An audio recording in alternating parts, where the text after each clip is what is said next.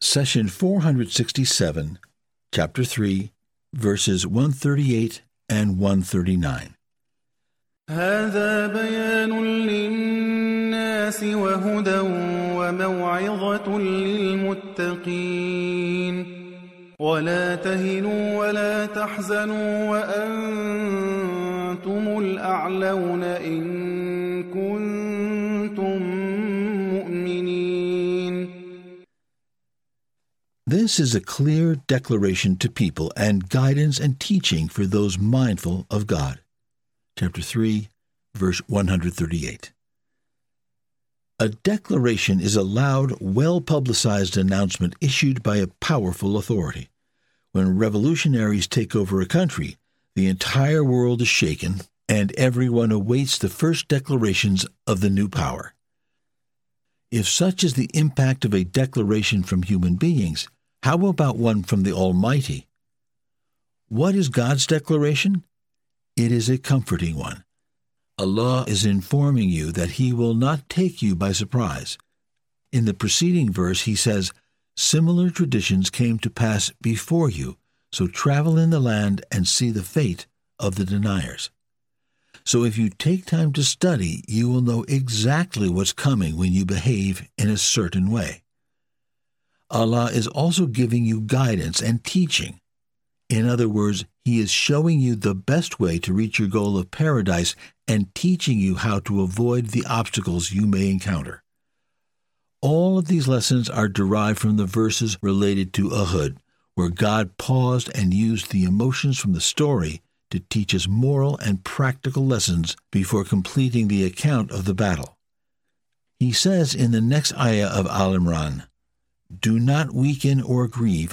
If you are true believers, you have the upper hand." Chapter 3, verse 139. God is addressing the Muslim fighters of Uhud. You are the soldiers of the truth who enjoy God's support and are under the leadership of Muhammad, the messenger of God and the holder of the Quran, proving his connection to the heavens. Given these facts, what happened in the Battle of Uhud should not weaken you. You know God's campaign against falsehood and are aware of the history of the civilizations that passed before. "Do not weaken" refers to physical weakness because many were injured in the Uhud. Some could not even stand. Prophet Muhammad, peace be upon him, had trouble climbing a large rock and needed Talha ibn Ubaid's help to do so. Allah is reminding the believers that He will not allow forces of falsehood to win. Hence, your body should soldier on. Grief, on the other hand, is an emotional sentiment in the heart. The Muslim fighters of Uhud grieved because many of their close friends were killed, 75 to be exact, of whom 5 were Meccan migrants and 70 from the Ansar of Medina. This was very difficult and distressing. Our beloved Muhammad grieved for the martyrs and was angry at the killing and mutilation of Hamza. He, peace be upon him, said, "I will never suffer any loss graver than your loss, Hamza. Nothing has ever angered me more than this." Then he continued, "If God grants me victory over the Quraysh, I will mutilate 30 of their dead for your sake." So how can Allah ask the believers not to grieve under such circumstances? We answer that you should measure each event against your goals. The loss of a loved one, especially at the hands of the enemy, is extremely difficult and repulsive to the soul. But let's consider the ultimate goal. As for the martyrs, they have gone to an immortal life of bliss with their Lord. God says, "Do not think at all of those killed in God's cause as dead. Rather, they are alive with their Lord, well provided for." Chapter 3, verse 169. Is life on earth like life with God? Are our standards higher than His? Of course not. Nothing compares to life with the Creator. So the martyrs are in a much better place now, and there is no need to grieve for them. A more proper reaction would be joy for what they have achieved. Say, for example, you want to travel from Cairo to Damascus. You prepare your car for the trip and load your luggage. The plan is to spend about 20 hours on the road, including stops for food, bathroom, and border crossings. Then a friend comes and says, I was able to get us plane tickets instead. We will be there in less than 2 hours.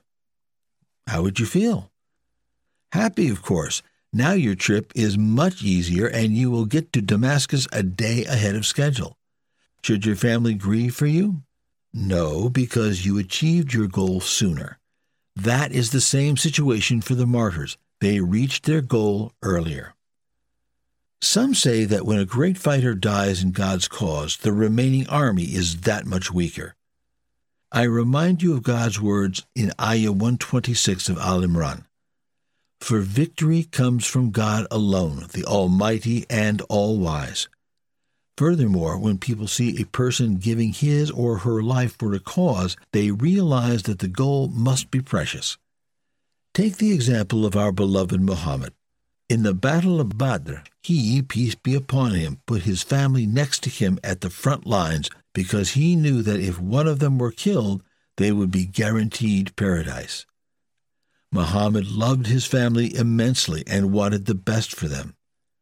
All people love their families, but their love is often confined to worldly affairs.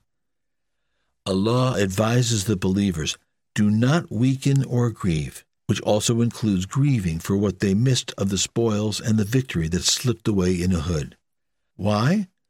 God answers, because you have the upper hand. Abu Sufyan, one of the leaders of the Quraysh, called out on the battlefield, victory to Hubal, which was one of their idols. The prophet, peace be upon him, said to his companions, answer him. They asked, what do we say? He said, say, Allah is the highest, the most exalted. Then Abu Sufyan said, we have Al-Usa and you do not have any glory. Prophet, peace be upon him, said, answer him. They asked, what should we say? He said, say, Allah is our protector and you have no protector. Then Abu Sufyan said, we will meet again near the wells of Badr next year. Then the messenger, peace be upon him, said to one of his companions, say, yes, we shall meet them. You have our pledge. If you want to know the true meaning of you have the upper hand, then you should compare the victory of the Muslims in Badr to their setback in Uhud. In Badr, the Muslims killed many of Quraysh's top leaders, while in Uhud, Quraysh killed some of the companions of the Prophet.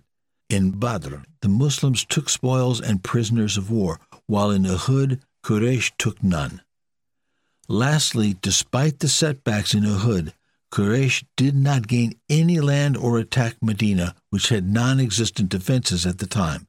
In fact, Quraysh left the battlefield before the Muslims.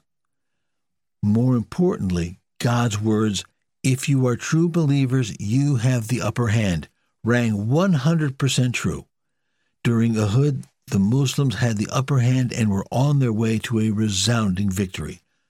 But as soon as the archers violated the order of God's messenger, a core requirement of faith, the tide turned against them. As soon as the Muslim army returned to Medina, Prophet Muhammad made an announcement asking the people to assemble a force and head out towards Mecca to chase the forces of Quraysh. It was a tactic to show the enemy that nothing could weaken the resolve of the believers.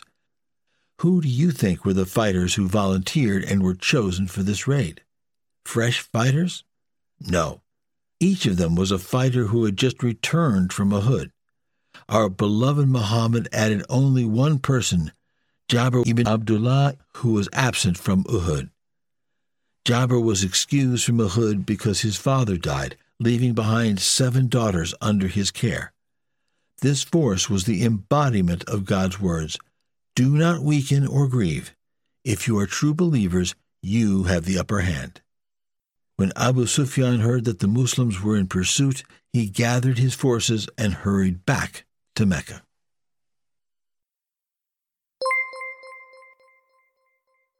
The messenger said, my Lord, my people treat this Qur'an as something to be ignored. Chapter 25, verse 30. Do not abandon God's book. Please take a moment to subscribe and to share with your family and friends. Visit us at www.qurangarden.com.